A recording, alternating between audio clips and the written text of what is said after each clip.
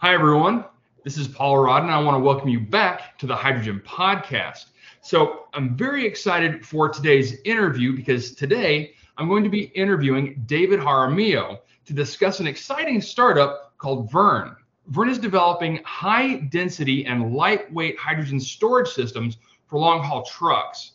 They have come up with an interesting proposition to revolutionize hydrogen storage, and we think this could be a big deal moving forward.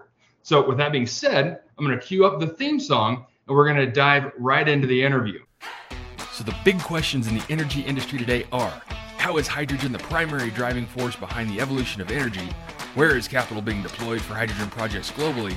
And where are the best investment opportunities for early adopters who recognize the importance of hydrogen? I will address the critical issues and give you the information you need to deploy capital. Those are the questions that will unlock the potential of hydrogen, and this podcast will give you the answers. My name is Paul Rodden, and welcome to the Hydrogen Podcast. All right, welcome back. Today I'm joined by David Jaramillo, the co-founder and CTO of Verne, as well as a Breakthrough Energy Innovator Fellow.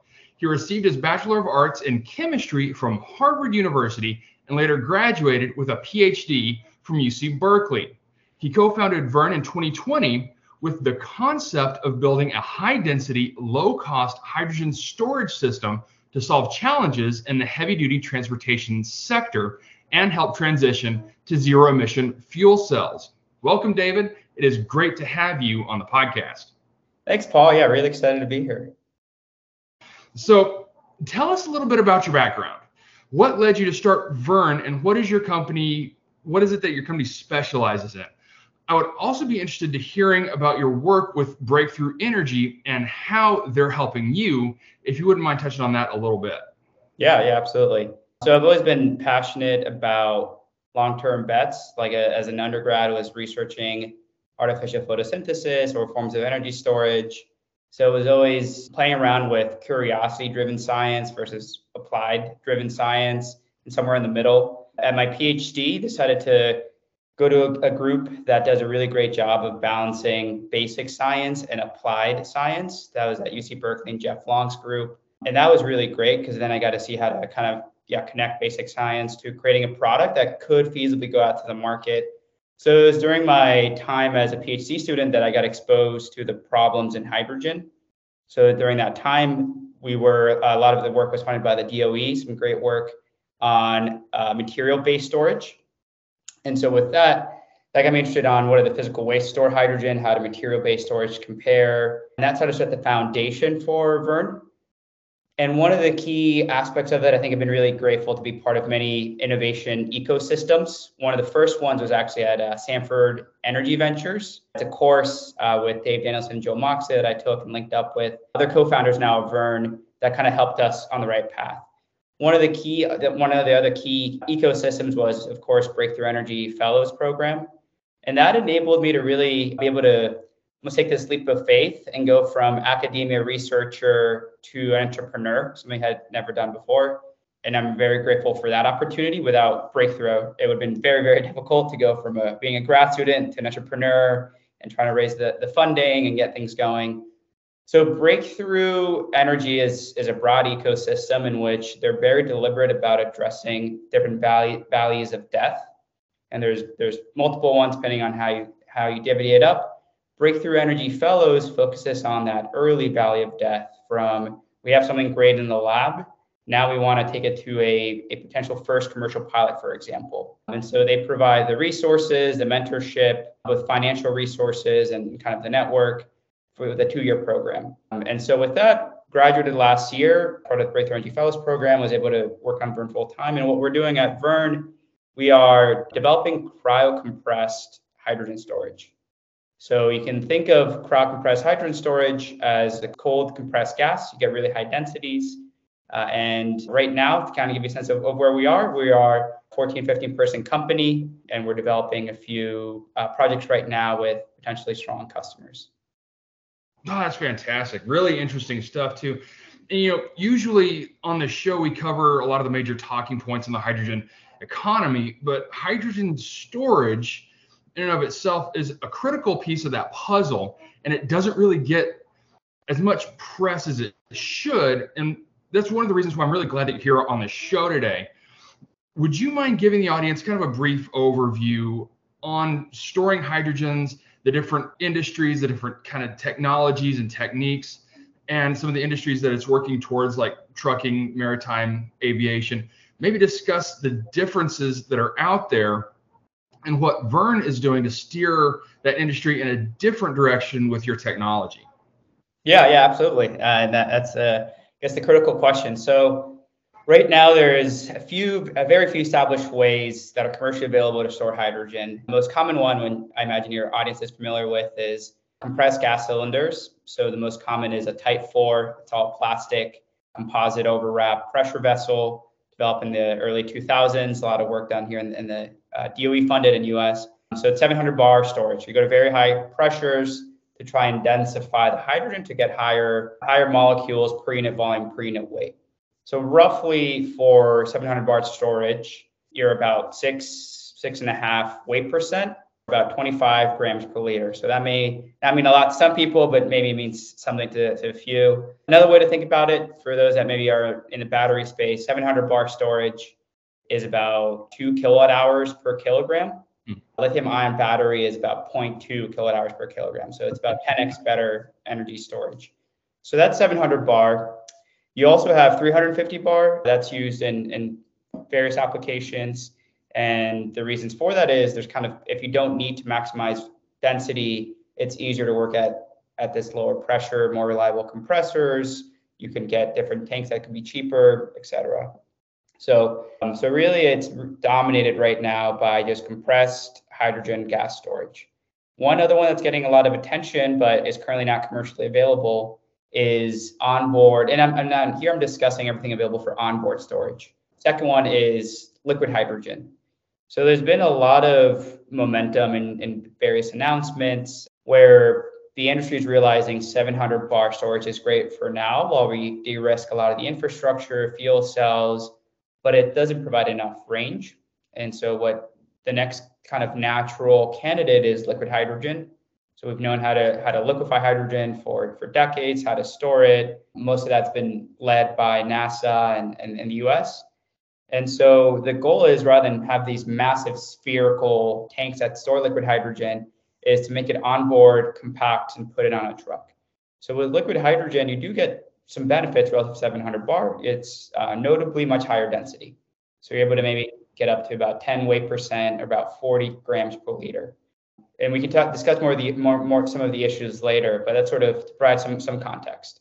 And then Verne, what we're doing is, as I mentioned at the top of the interview, you can think of it as the thermodynamic optimum for high density, low cost hydrogen. So it's kind of really the sweet spot. So it's both compressed, but not all the way to 700 bar, and cold, but not all the way down to 20 Kelvin. So it's really, for example, about 70 to 80 Kelvin and 300 bar. And the phase diagram, the hydrogen density, you have a massive uptick as you cool. And anything, if you cool further, we think it's kind of diminishing returns. This is really kind of the best bang for your buck for hydrogen storage. So those are kind of some of the options that are out there. So 3 options we really talked about that are most common for pure hydrogen storage. And within the different industries that are thinking about this, I think the most common one where there's a much more momentum is trucking. So for example, Hyundai has maybe more than 50 now. Exion's operating in Switzerland. There's now being some delivered in California. There's Kenworth's in LA. And nearly all of these are going to be using 700 bar, sometimes 350 bar. And the reason for that is typically it's going to be 700 bar. It's compact. These trucks are going long range, so you kind of want to maximize it. Aviation, slightly different. Their gravimetric density is even more important. So you're not really going to see 350 bar. I think you're going to be 700 bar or even higher. I know there's discussions of even 850 bar. So you really, gravimetric density there dominates. Airbus, for example, has announced publicly liquid hydrogen. So it's maybe less of a cost premium and more just they need to have a certain gravimetric density. We also have technologies from aerospace, also does trickle down to kind of commercial aviation. So there's also announcements of liquid hydrogen tanks that are plastic. You could get very, very high densities. But something to keep in mind there is if you have great gravimetric density, you're potentially giving up on cycle life. So maybe you can have something that's 20 weight percent, but maybe that can only last 500 cycles, for example. And then lastly, maritime, the other big one that people are discussing. And I think pure hydrogen will play a big role there. So I think Sea Change out here in San Francisco should be the first commercial ferry in operation soon. And that's compressed gas. They're very likely, though, for long distance cargo or for larger ships, it's going to have to be a high density form. So that really is just liquid hydrogen or Verne. And of course, the main fuel that's I think being discussed right now is ammonia. And so it's not pure hydrogen storage, but that does, from a storage perspective, you can get an increase in energy density, but it's a trade-off with the additional cost that's required to convert hydrogen, nitrogen, and make ammonia. So that's a really good explanation of kind of the different types of it. Can you briefly touch on some of the challenges and drawbacks to the liquid versus just the compressed technologies? Ultimately, I think it comes down to capacity, cost, and fueling or supply chain. So with gaseous, the great things, kind of the that it offers is there's technology available today. We have the tanks at scale. Main drawbacks though with gaseous, with 700 bar Type 4 vessels, is that it's still just not enough range. So for example, with best in class 700 bar tanks, you're still 50% or lower range relative to diesel operations. For a fleet operator, that's a huge sacrifice you have to make. And they're still very expensive. So there's a lot of carbon fiber required on these. And as you increase in pressure, let's say from 350 bar to 700 bar, the amount of carbon fiber you need doesn't scale linearly. You actually might end up needing a lot more than you think. So that adds a huge cost aspect. So for today, roughly about 25% of a new hydrogen truck is due to the gaseous hydrogen storage. These tanks are very expensive. Yeah. Those are the main drawbacks for gaseous. Liquid overcomes one of those main drawbacks, namely the range. So you're almost doubling the energy density there. But the main drawbacks with liquid are multiple. So one is liquefaction is very expensive. So it's about, from energy perspective, 13 to 14 kilowatt hours per kilogram at a decent scale of 500 tons to 10 tons per day. Roughly that adds around $2 to $3 per kilogram of hydrogen to the at pump cost. So it's very expensive, additional expenses. Supply chain is very limited for liquid hydrogen. So about global capacity for liquefaction is around 300 to 400 tons per day. Roughly that's about 0.1% of all hydrogen is liquefied. And so that there's no liquefaction plants in some continents, for example. So it's very limited supply chain. And it's very difficult to scale up. These technologies are energy intensive, only makes sense at massive scale. And so this is not easy to roll out and do it in a decentralized fashion. The other main issue with liquid hydrogen on the onboard tank is you're at 20 Kelvin. So you're going to deal with a lot of thermal management issues. And the main one is boil off. So you're going to be heating up the tank. These tanks can't hold pressure. So you have to vent the hydrogen. Boil off leads to a lot of complexity, a lot of additional cost, and thermal management's overall very complex. That's really great insight into the two current technologies and their drawbacks. You kind of mentioned earlier that the Verne technology is designed to minimize both of the deficiencies. Can you kind of dive in and elaborate on how it is that your system really overcomes all the deficiencies between liquefaction and just compression? Yeah, I think in the past, like these solutions are just based on what already established, what we already knew. So we knew how to compress, let's just compress more. With liquid, we know how to liquefy, why don't we just make onboard liquid? There never really was a need to develop cryo-compressed storage until now. There's a new use case that's onboard storage. So it is really kind of starting from kind of first principles, what makes sense from the beginning. And so ultimately what Verne's cryo-compression offers is you're getting that liquid-like densities. So the question we were asking is how else can we get liquid-like densities without going through liquefaction? And that's kind of what we mentioned, looking at the phase diagram, we can effectively just compress and cool into the sweet spot and you get all the benefit there. So you're getting the liquid-like densities without the liquid challenges. So for example, there's no boil off issues here. The tanks are compressed. So they're going to be cold. So heat will be going to the tanks that will pressurize the tanks. But these tanks are pressure tanks, so they can hold on to the pressure. So they don't have to vent as readily as a liquid hydrogen tank. So that's one of the main benefits, effectively high density hydrogen without a lot of the liquid challenges. The other really important one is supply flexibility. So you can get into the cryocompressed state either through a liquid hydrogen supply chain, supply network, and effectively it's liquid hydrogen gets delivered at the refueling station. You can then use a commercially available hydrogen cryo pump and directly put it in our tanks. So that's one way to do it. The other exciting way to do it, and the way that makes sense to capitalize with all the massive deployment that's going to happen with electrolysis, is you can go gaseous to cryocompress at small scale. So effectively, you can just conceptually think of this as you can have on-site production or delivery of gaseous hydrogen. You can then just compress it and cool, two separate steps, and then fill. So there's two different ways to get this high density hydrogen. So you have that supply flexibility, and the one tank can accommodate both. So you could go to one station in South California, for example, that uses liquid to get to cryocompress. That's fine. You go up somewhere else and it goes gaseous to cryocompress. Doesn't matter how it got there, as long as it's cryocompressed, it can fill in our tanks. And then the last main one related to this gaseous to cryocompressed route is it's much higher efficiency. So relative to liquefaction, which, as I mentioned before, is about 13, 14 kilowatt hours per kilogram, this step of just compressing and cooling is about half of that, because you don't need to go to 20 Kelvin and you're just compressing to lower pressures. So it's with all those reasons that you get all these benefits, and ultimately comes down to having how that drives down the green premium and how that affects the total cost of ownership for truck fleet operators. That's awesome. And it really is a beautiful technology, how you're looking into just marrying up the two and getting the benefits of both. And you kind of alluded to this next question a little bit, but I'm sure you've already envisioned the end users for your technology and how they're going to get that hydrogen solution and how they're going to go with this solution to start decarbonizing their fleet. So what is it, or, how are you envisioning that end user right now? Yeah, so the end user right now that we envision kind of go to market would be starting off with return to base fleet operators, more broadly fleet operators of heavy duty trucks.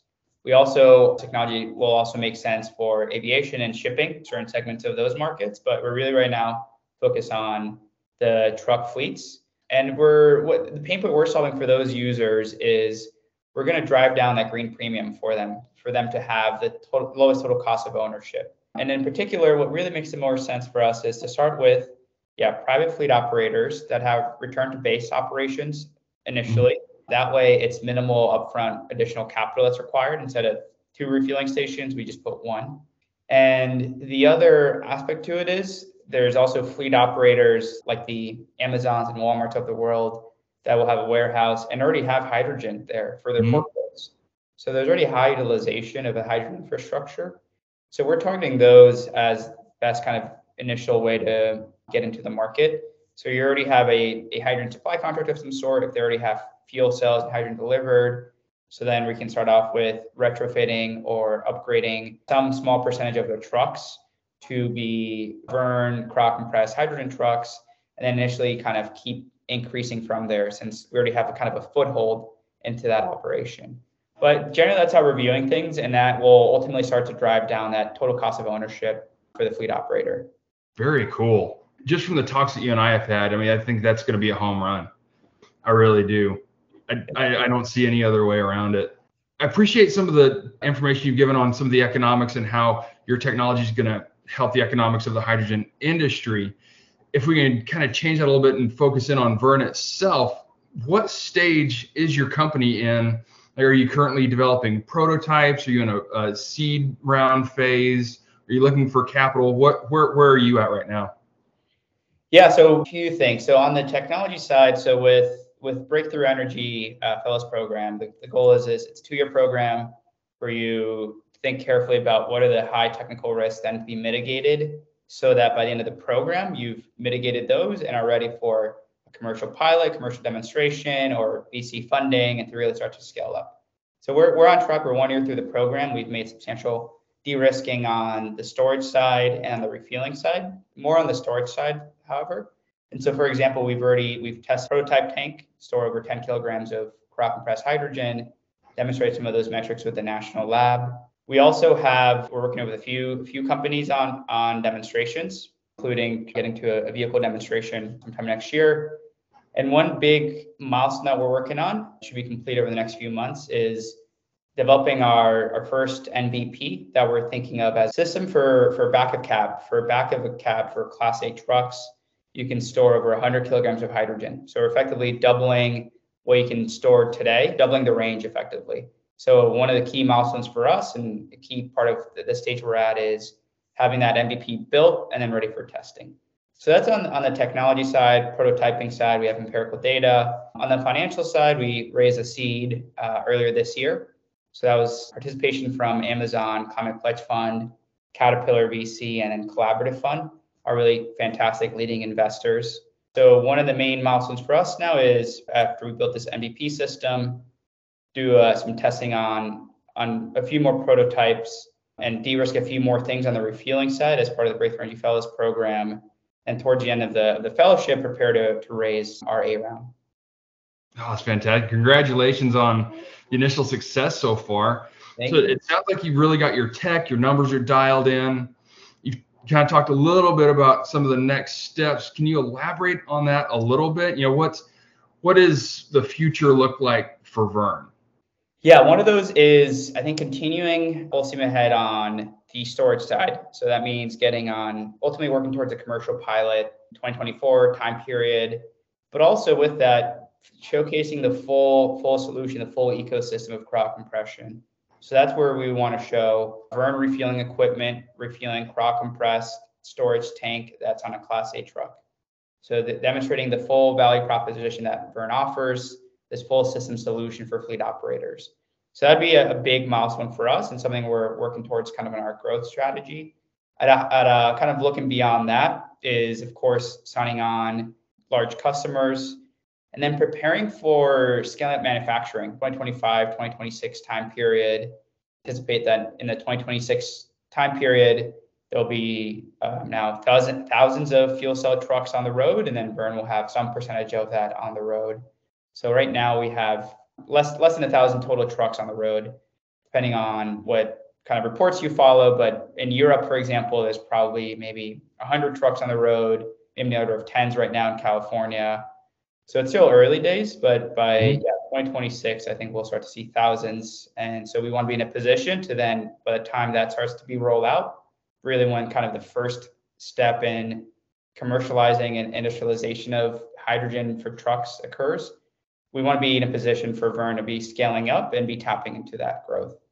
I think your numbers are right on with your estimation. A couple of years ago it was, it's going to be in the 2030s, and now I think you're right. I think we're going to be seeing thousands of them within the next 2 to 3 years, 4 years, something like that.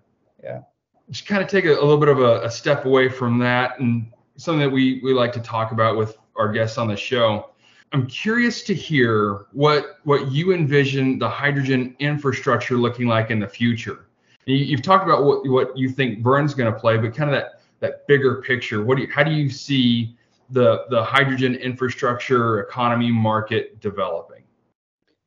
Yeah, I think it's going to be definitely not a centralized infrastructure, definitely not fully decentralized, but we'll see a mix, and there'll be a substantial kind of mix for more kind of decentralized, maybe city gate or a bit more decentralized than that. So I think we'll see a lot more of on-site electrolysis or kind of located at certain strategic locations. And so having the ability to have energy efficient, decentralized systems will be very important.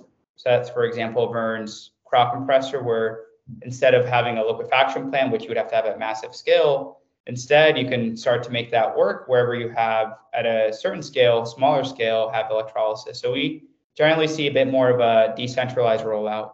And I think probably what most people would agree with your audience, I think trucks will really help lead the way for hydrogen, heavy duty trucks, kind of the middle mile delivery, sort of long haul trucks. And that will be really crucial to bringing down the green premium.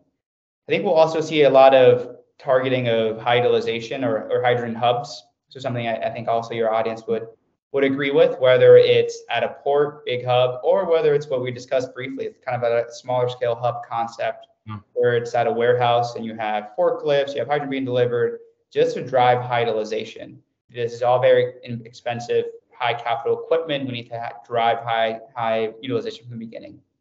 Yeah, I think that's how I see the rollout. And I think at a high level, Verne's role is we have all these great projections. Some of them are based on kind of some new emerging technologies, but those don't really take into account what a lot of kind of the latest innovation or startups are doing.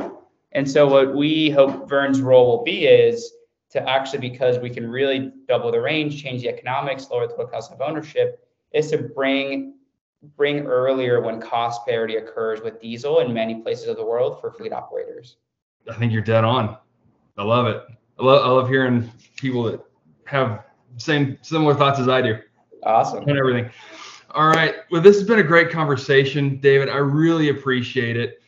I enjoyed really you're kind of opening up that box to all the listeners on compression, hydrogen compression, storage, cryo compression, where that's going in the future. And so, really a lot of the economics surrounding those different technologies and where your company, where Verne is coming in to fill in the gap between the two and really making that best of all case scenario with your technology. Again, thank you for taking the time to talk with me today. Yeah, thank you, Paul. This is great questions. Always fun speaking with you. And for anyone else interested, feel free to follow our journey at verneh2.com. You can reach out to me through there. And also you can follow me on Twitter if you want to chat about hydrogen, trucks, or the Breakthrough Energy Fellows Program. My Twitter handle is just twitter.com, and then it's DAVESTJAR. Fantastic. Thank you. All right, everyone.